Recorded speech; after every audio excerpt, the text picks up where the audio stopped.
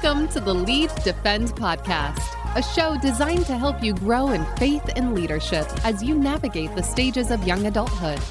We address important faith topics and provide practical life tips, helping you build up your faith as you engage a changing culture. Now, here are your hosts. Hey, this is Ryan and Brock with Lead Defend Podcast. We are excited to be here with Sean McDowell.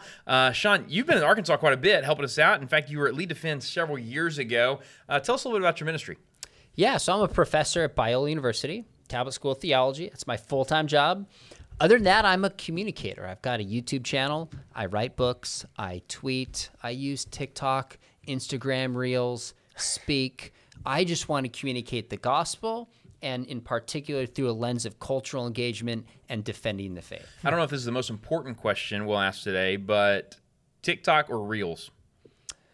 Well, that was such a broad question. Obviously, TikTok is more influential, more people are watching it. That's why I felt I need to get a voice on there.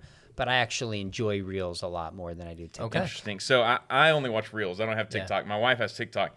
And she makes fun of me because she's like, Ryan, you're always 2 months behind me on what everybody else is watching. So would you make a case for people to be on TikTok? Or is it more you're going there because that's where people are? My son, who's in the room with us right now, 2 years ago, he said, Dad, if you want to reach my generation, he was 16, you need to get on TikTok. So I'm not going to tell anybody else what they should do. I understand concerns with China and some of the just misinformation and bad content. Like, I get all of those. But to me, that's where people are spending their time. And if they're going to watch my videos, that's at least one less minute they're not watching the other nonsense that's out there. And if I think about it, I mean, I've got people who've gone from there and read my books and come and watch my YouTube stuff. So there is some fruit that's coming. And if I think about it, the videos a lot of times that I see on Instagram and Facebook are being reposted from TikTok. Well, we got to admit this, Sean. I mean, I doubt your son's judgment. He's not at a mic now, and he can't defend himself, but he's wearing an Ole Miss sweater right now. And we're right here in University of Arkansas territory, so it's all good. Hey, so tell us this. You recently did a post on how would Jesus comment on social media, and I think it's a really intriguing thought in this day where so many folks are interacting online, and I guess Facebook a couple years ago added you can't just like things. You can react in different ways. So how would Jesus respond on social media? Yeah, this post came to me because I just started thinking, you know what, I'm going to take a step back and just observe how Christians post, how they comment, as if I were an outsider.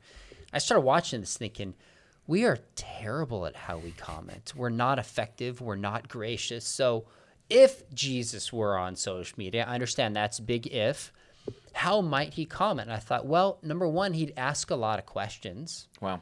Right? Yeah. Paul asked, we have recorded 262. Jesus asked, I think, about 330 questions. So I started thinking, I'm going to use social media to just ask questions because it makes other people think and reflect and put a stone in their shoe. Second, I thought he would be gracious. I mean, he shows incredible kindness to people and compassion. But he also speaks truth pretty boldly at the right time and in the right way. So he has this balance of grace and truth. He also wouldn't just judge people by the number of followers that they have. You see him going out of his way to speak to those who are marginalized, so to speak.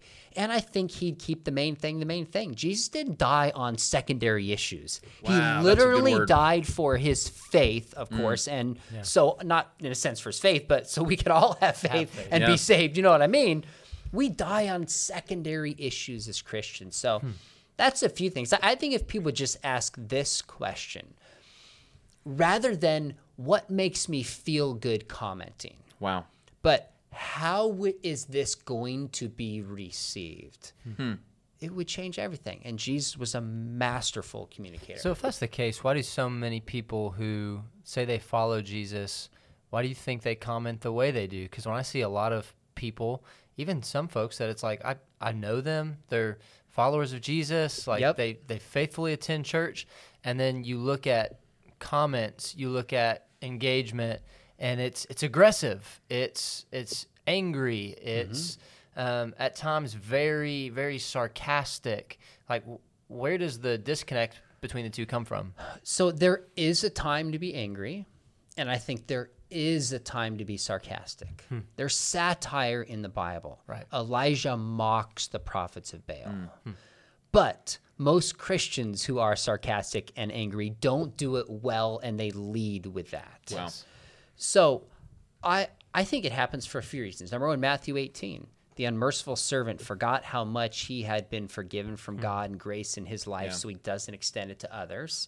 I think there's a lot of self-righteousness. I think we just lose our eye on the ball. Like, what are we doing and what are we trying to accomplish here?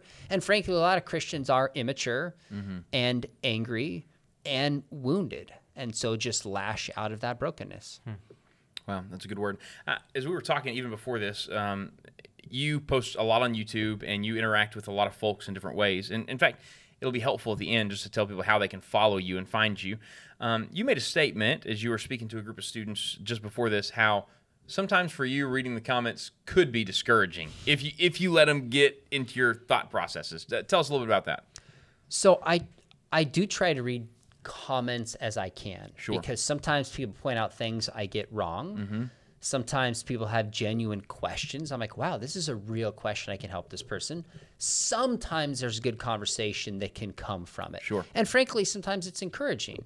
But the downside of that is because I speak in the world of apologetics, there's a lot of haters, whether it's Christians to the right or left of me, a lot of atheists and skeptics. And by the way, most atheists and skeptics I interact with are gracious and kind, but they're not the ones who are going to comment. Sure. Yeah. And so I live in a little bit of this tension where I want to honor my followers and comment and help as I can without spending too much time. But you just read one certain kind of comment and it can just mess me up for a couple hours my morning. And then I take it out on my wife and like that, you only have so much emotional energy is what I mean. So I live in that balance. So I won't look at comments before I go to bed.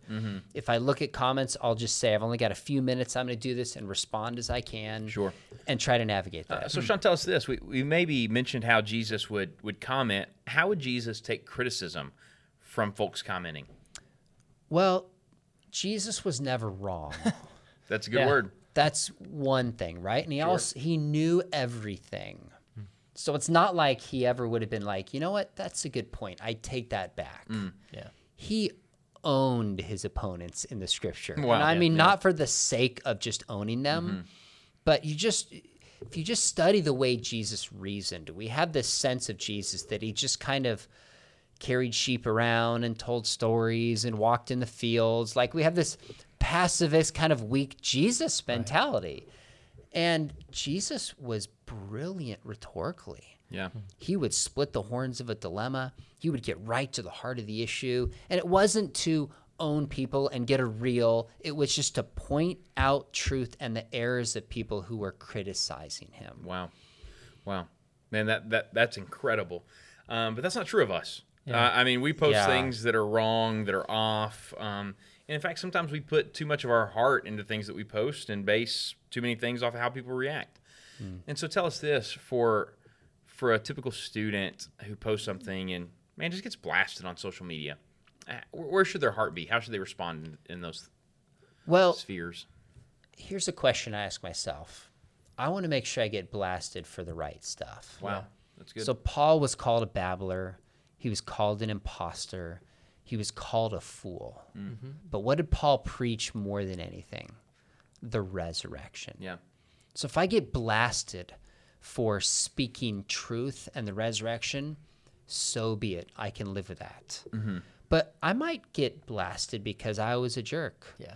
Or I said something that wasn't true. Sure. Then I think somebody should humble themselves and say, you know what? I need to do better next time and learn from this. And Sean, you make a good point. You said I can get blasted for speaking truth, but sometimes, what if I'm a jerk? And so could you give some guidance to folks as they interact on social media? How do you be truthful in a loving way on social media, where sometimes it's hard to read intent? Oh, gosh, that's tough. I actually been writing a blog on that, and it's sitting on my hard drive like as we speak. You know, I guess here's what I would say. My dad taught me, I don't do this perfectly, is to give people the benefit of the doubt. Wow. So it's amazing to me how many people comment back at posts I do, and they're not charitable. They don't give the benefit of the doubt, and they just attack. Wow. And then I see that, then I feel my blood boiling and want to get defensive back at them. And then it's just the whole conversation breaks down. Yeah. So when I read a post, I try to think, okay, what's a charitable way to take this? Why would they post this? Where are they coming from? And what could I say that would positively move towards just a good conversation and an impact for Christ? Sure. Now, sometimes you give charity and you realize, okay, this meant exactly what I was hoping it didn't mean.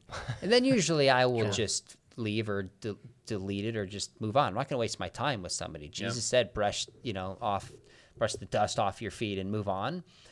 But I guess I would just say, try to, the golden rule, try to treat people the way you want them to treat you.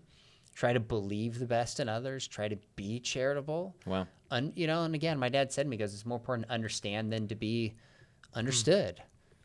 So, Wow. Yeah, and even when we think about Jesus, as you mentioned, he handled every social situation perfectly, and people still got mad at him for it. And so sometimes you carry yourself the right way, sometimes you don't carry yourself the right way. You got to have the self-awareness to be able to tell the difference between the two and respond accordingly. I think that's a good word, Brock. Sometimes we go into social media interactions thinking, I want to please people, and making people happy is not always the best goal. Right. Yeah, that's really pointed. and I don't think you want to put your own self-image in the hands of other people. Wow. Yeah. That's a dangerous thing to do.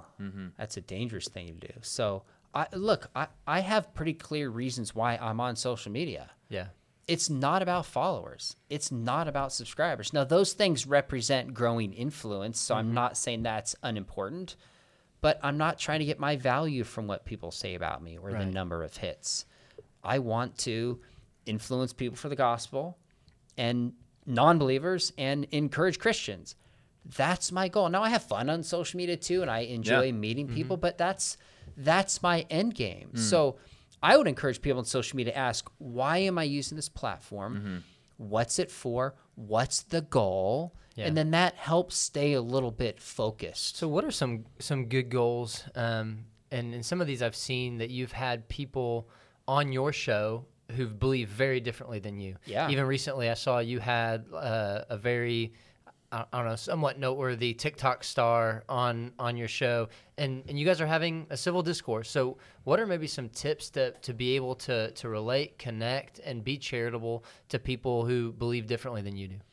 So I am a professor. I'm not a pastor of a church shepherding the in-house theology of a group of people. I'm a professor who has conversations with people who see the world very differently.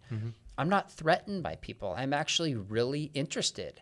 So I don't invite people on my show. I mean, I have people all the time. They'll email me like, Sean, come on my show. I'll own you. And I'm like, no, thanks.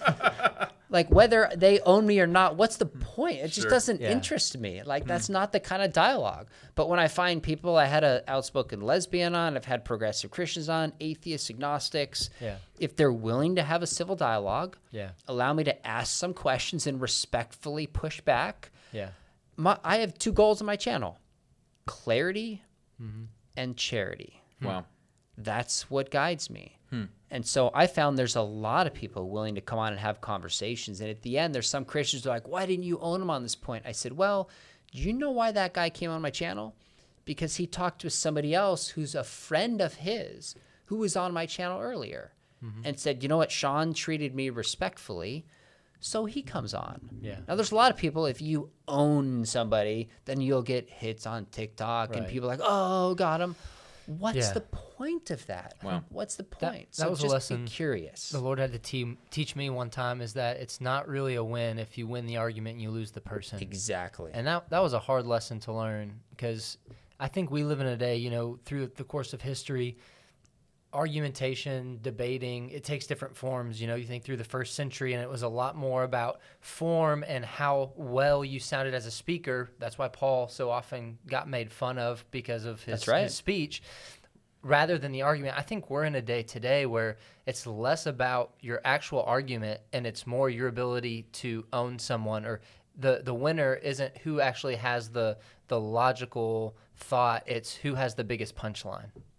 I think that's right. And by the way, I'm not against debate. Right. I've had formal debates, and there are Time and place. There are people who should debate.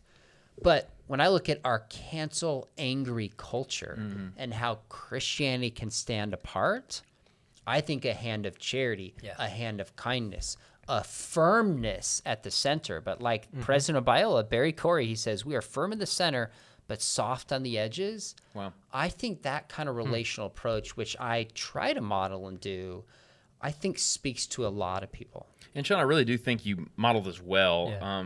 Could you tell folks where they could find you to see some of these things? Sure. So what we've been talking about would be on my YouTube channel. So I think if you just search Sean McDowell, I think officially it might be Dr. Sean McDowell, but it'll pop up.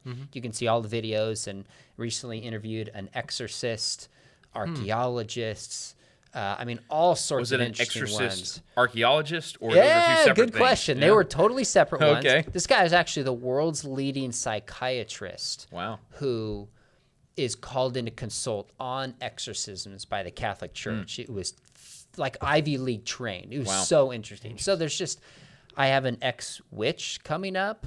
Like, I just find interesting people that really I want to talk to. Absolutely. And it sounds like a lot of people find it interesting. And there's a lot of apologetics woven in there. So if you just search Sean McDowell, you'll find it. But I'm on Instagram. I said Twitter, I think TikTok, have a blog, books. Now, Sean, you've given a large portion of your life to apologetics. And so why is that? I think a few reasons. Number one, I enjoy it. I think I'm wired with the gifting to understand complex ideas and communicate them in a way that help believers live out their faith and maybe remove some barriers for unbelievers. So I enjoy it. I think I'm gifted in some ways of apologetics. I also look at our culture. I think there's a massive need for apologetics done a certain way. And last, look, my dad was and still is an apologist. I'd be fooling myself if I didn't say being a McDowell hasn't helped me in the world of apologetics. I'm well aware that it has. So, open confession, my first ever concert was Wait, let me guess. Hold on. Oh, I'm dying. Go ahead. Are you going to guess? I was going to guess. Go guess. Was it Newsboys or Petra? Neither. No! Super Chick. Oh, yes. Oh, that's awesome. For those of you who have never heard, you need to go Google Super Chick. Super Chick, Princes and Frogs. Your dad came and did a rally or a show in West Plains, Missouri at our Civic Center, and kind of was the first time I'd been introduced to apologetics. We've got the giant gold book that your dad wrote. I'm blanking on the name. And the Evidence That Demands a Verdict. Yep. Wait, how old are you? I am 31. Okay, that's why it wasn't Petra or Newsboys. You're a young buck. That makes sense. It'd be Super. And by the way, Sean's dad is Josh McDowell, Yes. who has some incredible resources that you would be wise to look up yourself. Does a lot with crew. Absolutely, yeah. Thankful for him and his ministry. It's impacted collegiate and student ministry to a great degree. And Sean, you're doing the same. Sean, would you like to give a parting word to this next generation? Oh, gosh. I said everything I know in this 20 minutes. You know what? I would just say God has a call on your life. I think you'll find real joy in life when you discover the giftings that God has given you and you use them to build up the kingdom. Yeah.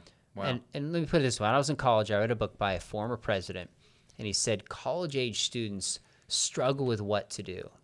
He said, find out a way you can just help other people and your life will have meaning. And I thought, that's the gospel.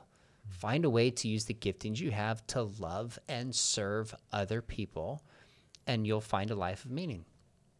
Wow. That's good. Well, this has been the Lead Defend podcast. Lead Defend, the conference, is always around the corner, and so you can go to leaddefend.org for more information on that. Yep. Until then, this has been Ryan and Brock with Lead Defend. Be kind in the comments.